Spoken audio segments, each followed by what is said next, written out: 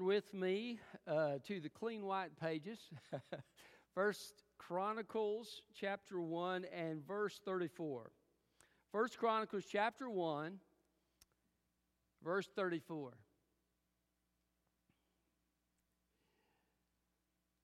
As we as a country drift from God, our country has gone deeper into sin.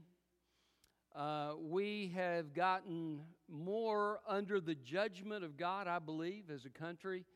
But I don't think that God is finished with us yet.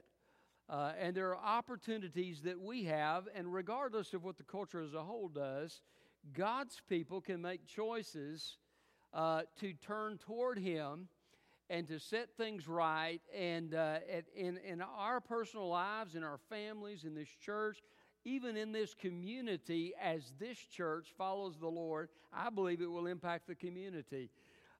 We can truly make a difference. And we are called to be salt and light to a needy world. This scripture that we're looking at today contains a long genealogy, which I won't read the whole thing, so you can say thank you, Pastor, if you want to thank me for that afterward. But the genealogies of Scripture are important for history.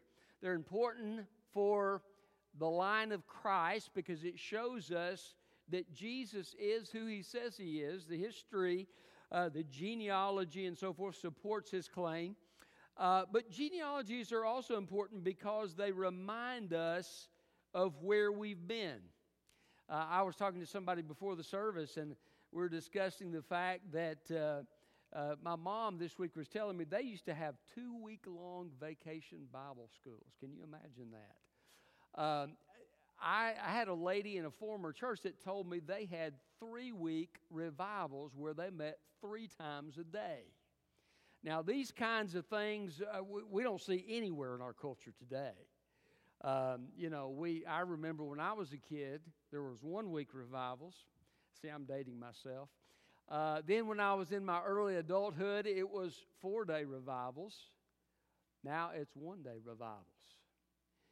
You see, as our country drifts from God. So we are, just as Israel drifted from God, we're drifting from God as a country. I believe the church in America is drifting from God. We are not the salt and light that we're called to be. I'm just speaking of the church as a whole in America.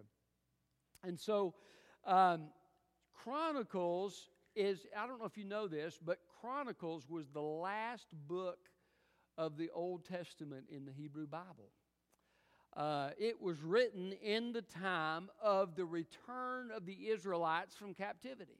Okay? They've been sent into captivity under the judgment of God, just exactly as He promised they would be, for rejecting God, for going after the idols, the Baals, and so forth.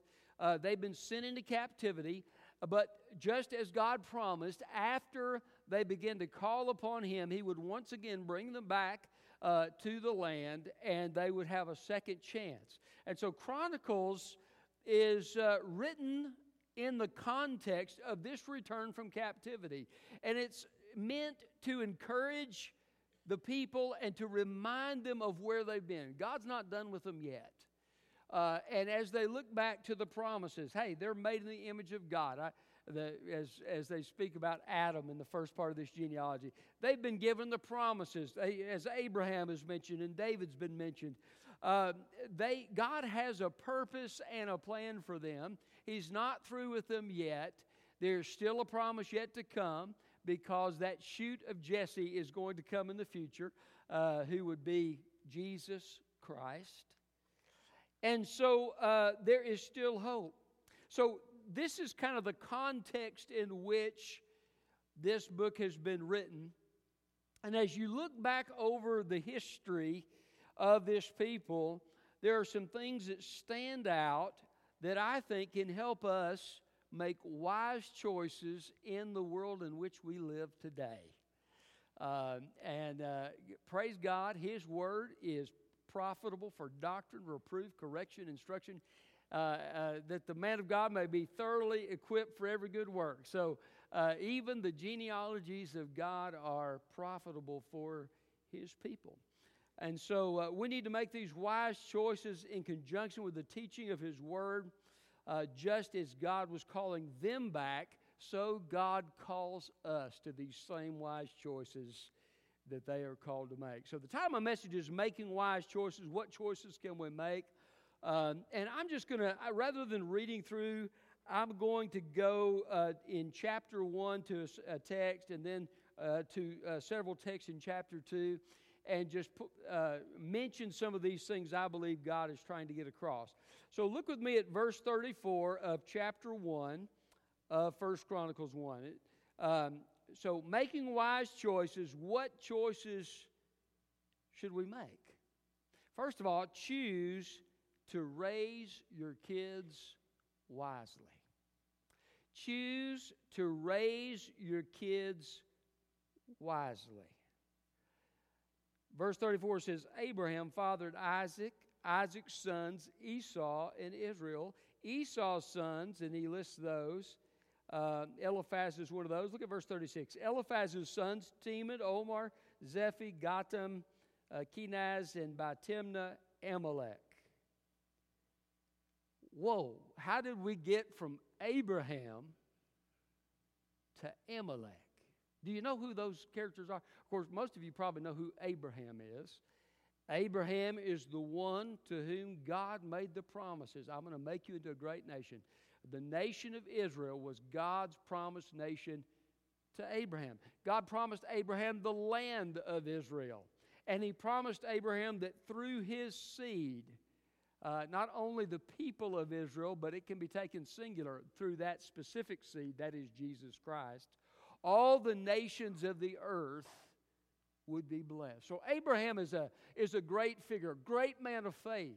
He left everything he knew to go to a foreign land in obedience to God, to fulfill the purpose of God. He said, God's going to be number one. I'm going to follow God. I'm going to follow His will. And he set a great example. He raised a son called Isaac, and Isaac feared the Lord. And then Isaac raised two sons, Jacob and Esau. Jacob, he had some issues, but Jacob ultimately puts his trust in God, but Esau does not value the things of God. And so you see Esau, he marries with the peoples of the land, which you say, well, why is that a problem? Because in history of God's people, God says, don't intermarry with these people because they'll lead you away from me. And so, but that's his priorities weren't serving God. So he's marrying wrongly. And he just doesn't value. He sells his birthright for he's hungry. Give me some lentils, you know. He says, I don't value this. And so Hebrews talks quite a bit about Esau not valuing the things of God. So Esau has a son, Eliphaz, which we don't hear a whole lot about. But one of Eliphaz's sons is Amalek. And we do hear about Amalek.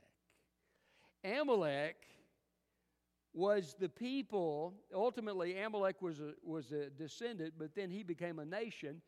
And Amalek was the nation that attacked Israel from the rear in the wilderness. And he picked off the weak. It'd be like if we sent warplanes over to another country to shoot and kill or bomb orphanages, or it's just the weakest part, the most vulnerable people were in the rear, and so that's where they attacked. And God cursed the nation of Amalek, and he said they'll be destroyed one day. And David helped to do that to some degree, but Amalek was cursed. How do you get from Abraham to Amalek? Notice it's just a few generations. Just a few generations from a godly man who serves God and who is an example, who still, through his example, is blessing people today. How do you get from Abraham to Amalek. And I think part of it has to do with how you raise your kids. Now, if you raise your kids wisely, you teach them the things of God, right? Deuteronomy talks about this. He says, talk about these things when you sit, when you rise, when you're on the way, when you're at the house, basically all the time. Be talking about the things of God. I felt like my parents did a better job on that than I did. But that is something we're all called to do, right? Teach our kids the things of God. Another thing we can do is discipline our kids. Proverbs talks about that foolishness is bound up in the heart of a child, but the rod of correction will drive it far from him. That's not a popular message today, but it's the truth. Which is better, to have a little stinging on the rear end that passes quickly, or to make bad decisions in life that cause ongoing pain and heartache? You see, if you raise your kids wisely, you teach them self-control through discipline. So that's one way to raise your kids wisely. Teach them, and for those, when there is, think of the right word, defiance is the word I was looking for. When there's defiance and they refuse to follow, nothing wrong with a good spanking, okay? Just give them enough to create some stinging, maybe a tear, okay, just to kind of break the will without breaking the spirit. But, that's an important thing. So that's part of raising your kids wisely. The rod of correction drives out the foolishness that's bound up in the heart of a child. Another great thing you can do is set a good example. Why did Esau's son and then his grandson, how did that go so wrong? Esau didn't value the things of God, right? He set a horrible example. There was no part of Esau's life where he was following wholeheartedly after God.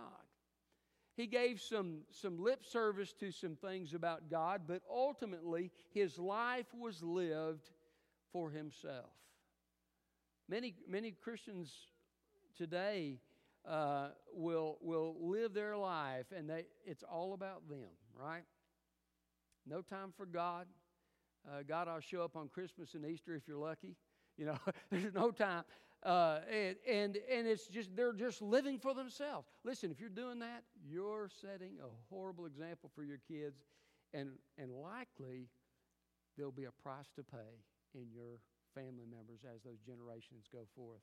Now, let me say this. You can raise your kids wisely and do all the right things. You can discipline them. You can teach them the things of God. You can even set a good example, and your kids can still turn out wrong. I just need to say that, okay? Sometimes that happens because each of us has to make our own choice. You can't make a choice to follow Jesus for your kids. They've got to make their own choice. And so that needs to be said. But how much greater an impact can we have as God's people if we'll raise our kids wisely? Another great thing to do to raise your kids wisely is to talk to God about it.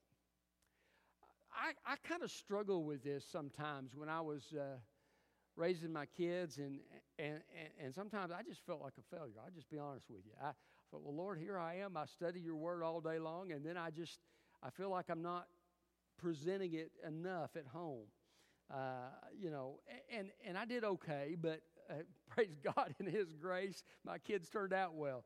But I struggled with it. I struggled with it. And so what I would do is I'd take it to God. I'd say, Lord, I feel like I've been blowing it lately as a spiritual leader. Would you please help me to take those opportunities to speak about the things of God with my kids, and to let them know how important you are to me and what you're doing in my life. And so God would respond to that. So prayer is so powerful. Other times I would be struggling. You talk about discipline. Well, you can discipline your kids, but sometimes you don't know where they're coming from, right? I think Sherry understood my kids better than I did, okay? She would tell me, well, this is where he's coming from, or this is where she's coming from. All right? for me. But sometimes I just had to take it. I said, Lord, I'm struggling. It seems like we're butting heads, right? What can we do? And I would just take those things to the Lord. That is so important. And as you pray, you invite God into the situation, and God can help you and guide you. He knows your kids better than you do, and He can give some great counsel to you. 2 times, once with my daughter and once with my son, I had a key thing that God led me to do that helped me tremendously with my kids. And so make sure you take those things to God. So praise God that the story of Abraham's descendant Amalek is not the whole story. He also has Jacob, who's later Israel, and then ultimately the characters of the Bible that come forth from that. So raise your kids wisely. That's an important, wise choice. What had the people of Israel been doing? They drifted from God. They were leading their kids to worship idols. God wasn't even on their radar. They were doing every wicked thing they could do. That's why they got sent into captivity. So as He reminds them of this, He's saying, look, remember back. There was a time where we in our families honored God, and we put God first, and we talked about the things of God, and we valued the things of God. Let's return to that. That's a great message. All right. So, amen myself. Okay. Making wise choices. What choices should we make? Choose to raise your kids wisely. Secondly, choose your spouse wisely. Okay? Look at chapter 2 and verse 3.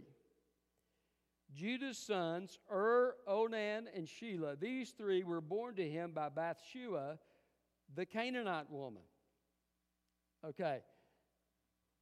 This would have been very significant to the Jewish people who were reading this, because they knew that in the law, God said, don't intermarry with the Canaanites. We just talked about that a second ago, because they'll lead you away from me.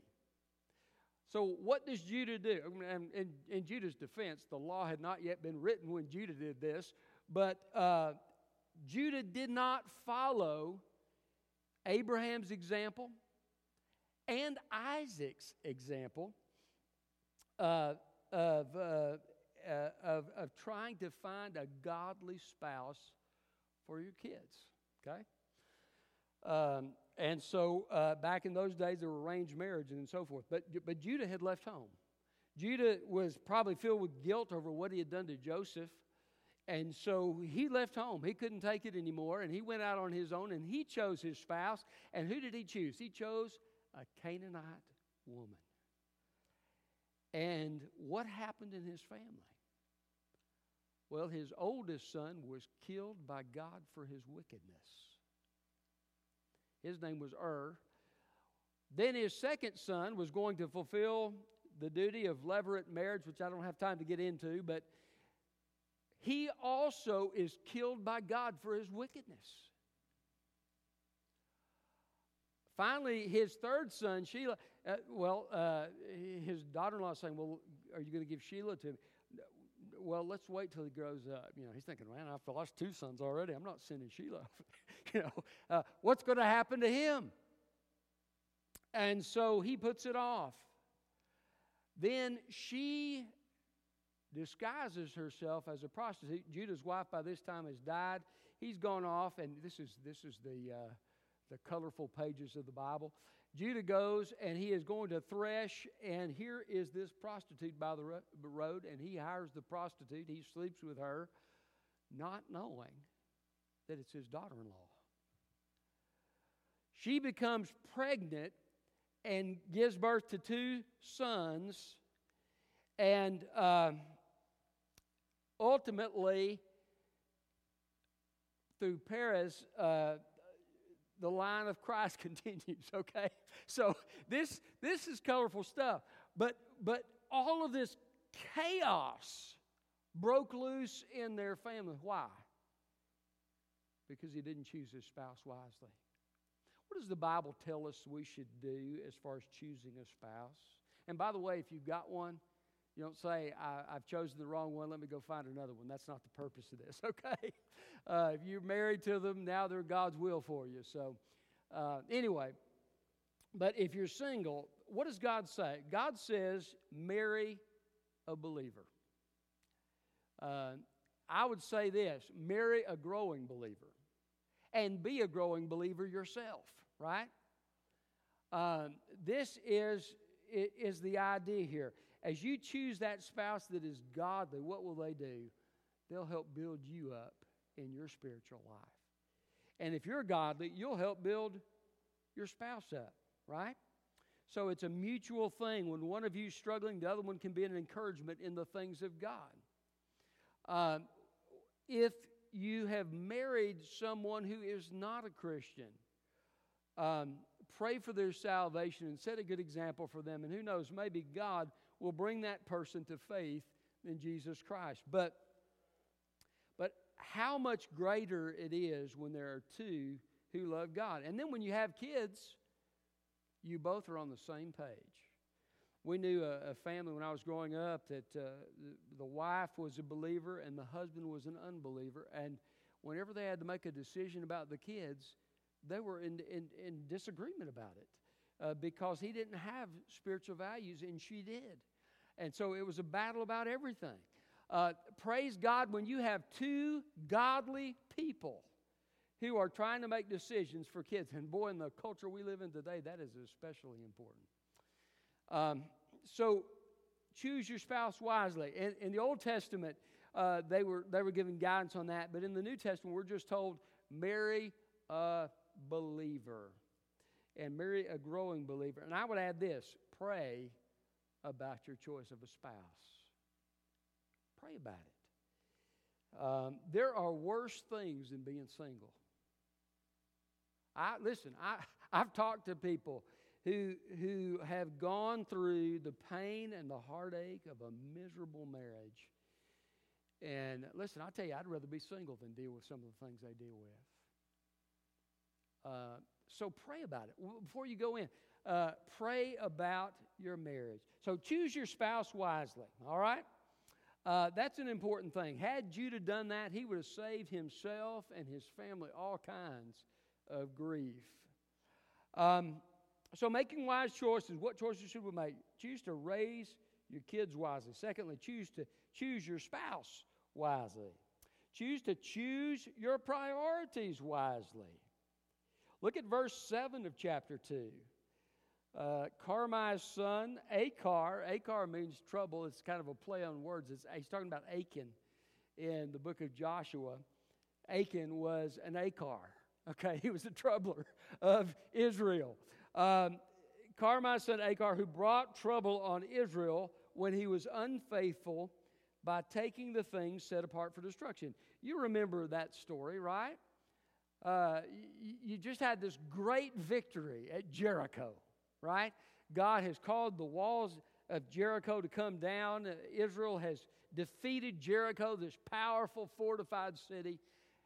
And now you've got little I, or Ai, however you pronounce that, okay?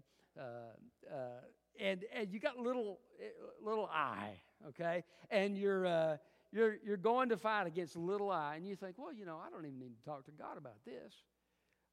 This is such an easy task. So they go to fight against I, and they lose miserably. Joshua falls on his face before the Lord. He says, Lord, why aren't you with us? What's going on? And God says, hey, get off your face. There's sin in the camp. And guess who was the one doing the sin? It was Achan.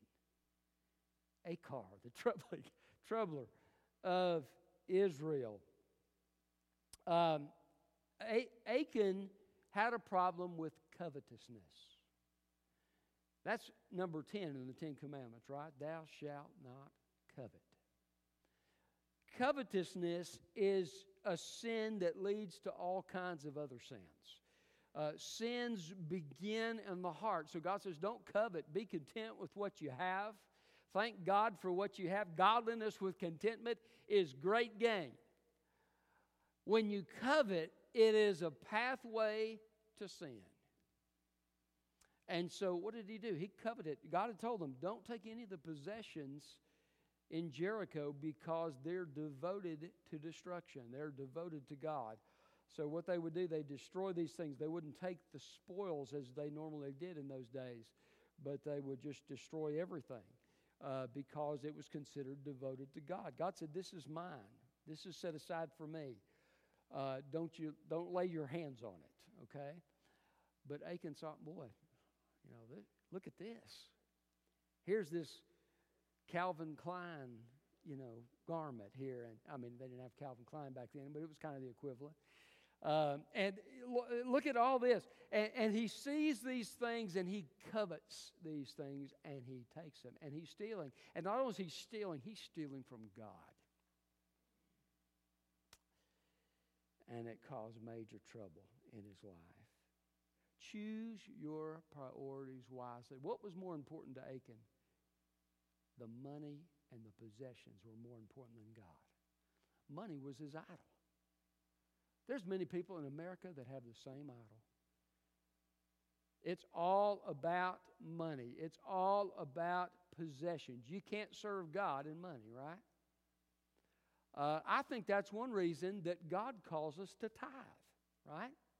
I know I'm talking to the Sunday night crowd, okay? But I believe that. I think tithing is something that God gives us to help us spiritually. It teaches us not to covet. It teaches us to be obedient to God with our finances.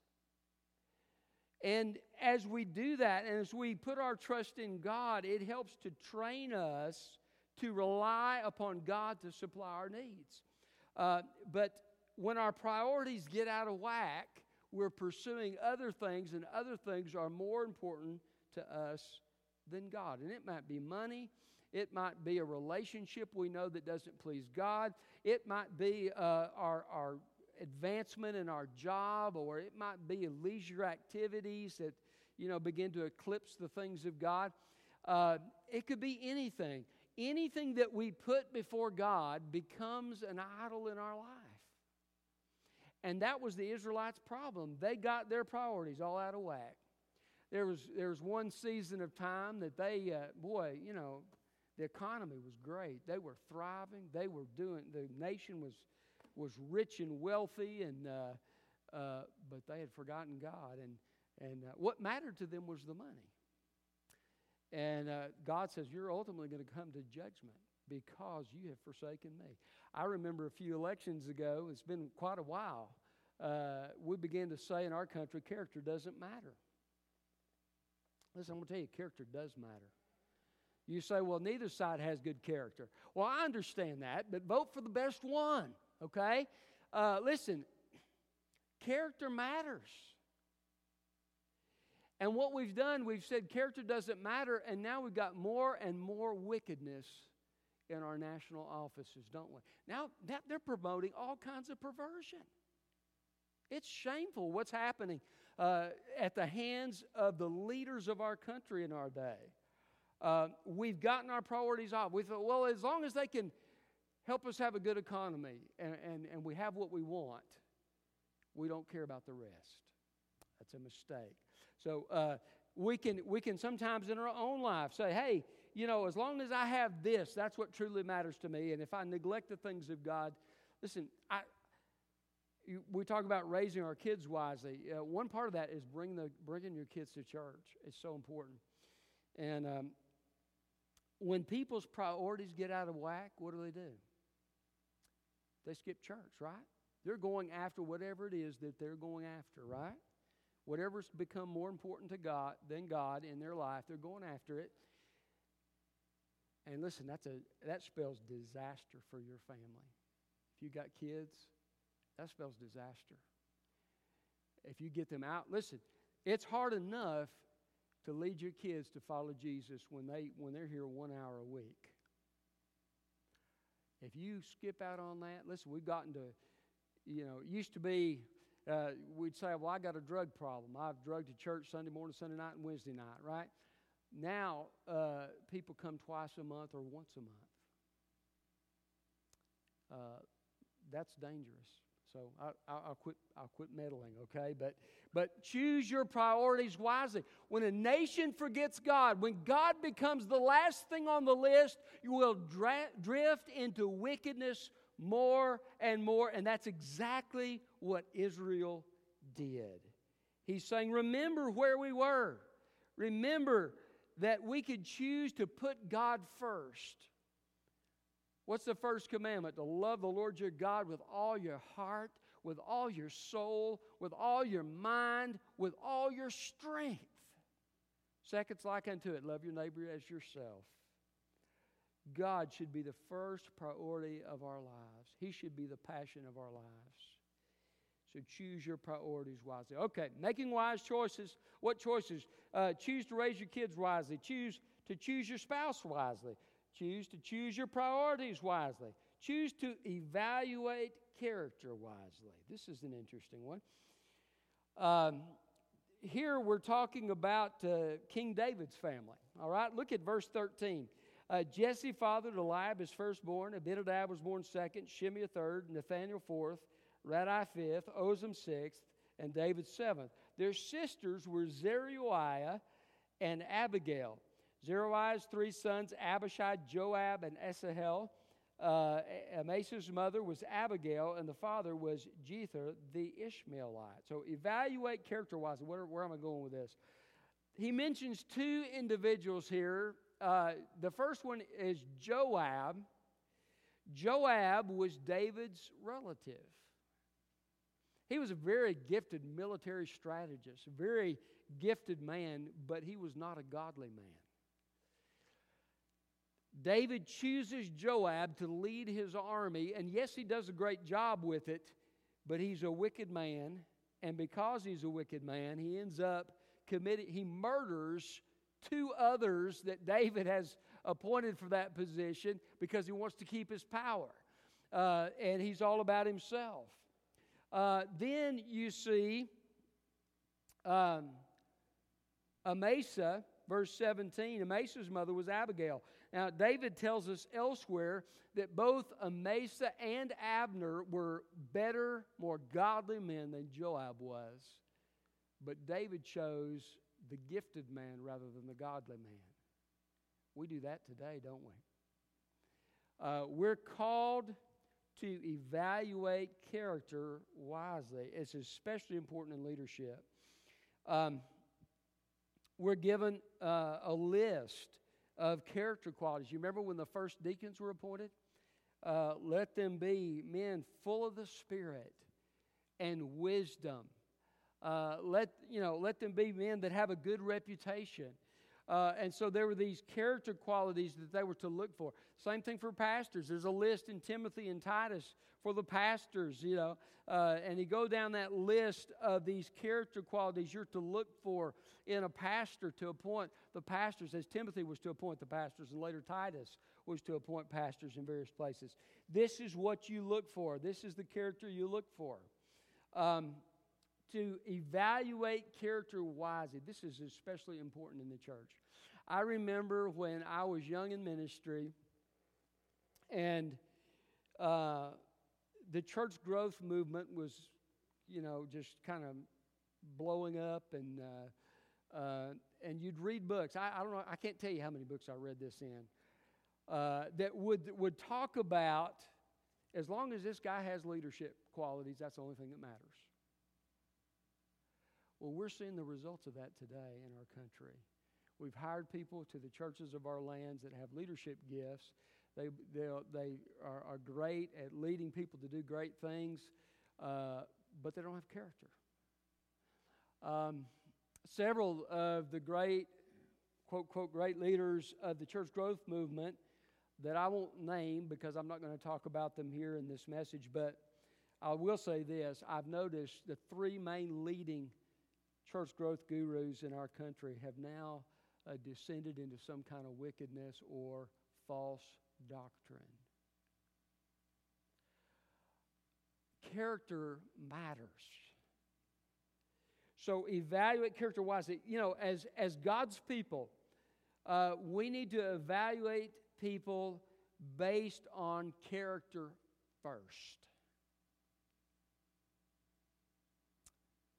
Uh, a godly man, do you think God could help him to fulfill a role?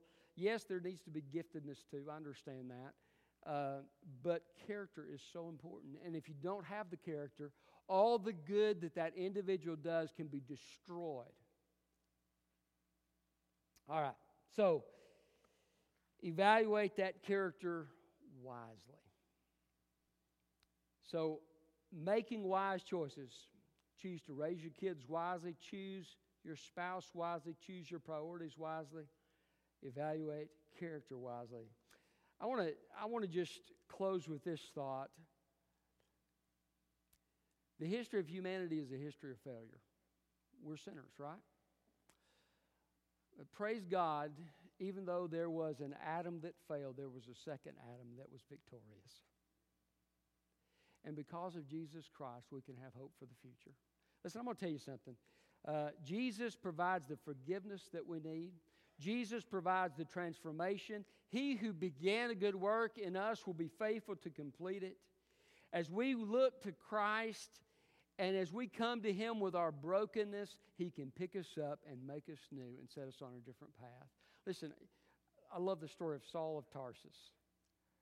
Talk about a man going the wrong direction. He's persecuting the church of God. But Jesus appeared to him on the Damascus Road. He repents, and he becomes the great apostle. God used him. Paul says, in me, I'm not even worthy to be called an apostle, but by the grace of God, I am what I am. That's our hope, right? Listen, there's not a perfect person in this room, me included. I certainly need the grace of God. So as we look at this counsel and as we evaluate these things in our life, it's good to glean the wisdom from them. But we also need to remember that we're not victorious because we make all the right decisions. We're victorious because we have an almighty Savior who goes with us and walks with us and empowers us and sustains us and helps us. And He is our hope. So make these wise decisions, but also look to Jesus, and you'll be headed in the right direction. Let's pray. Father, we thank You for Your word. Lord, we ask that we would be focused upon the Lord Jesus Christ, that we would look to Him for the help and the grace that we need. And Father, we also ask that You would help us to make wise decisions, Lord, as we consider our lives, our families, and priorities, and all of these things. Father, help us make wise decisions. Lord, we bring our brokenness to You, and we ask You, Lord, to take the mistakes that we've made and the failures in our lives, God, and give us beauty for ashes and the oil of joy for the spirit of heaviness. God, give us the faith that we need to step out and do the things You call us to do as Your people. And Father, for any who are here tonight that don't know Jesus Christ, I pray that tonight would be the night they would choose to repent of their sin and put their trust in Jesus for eternal life. And we pray it in His name.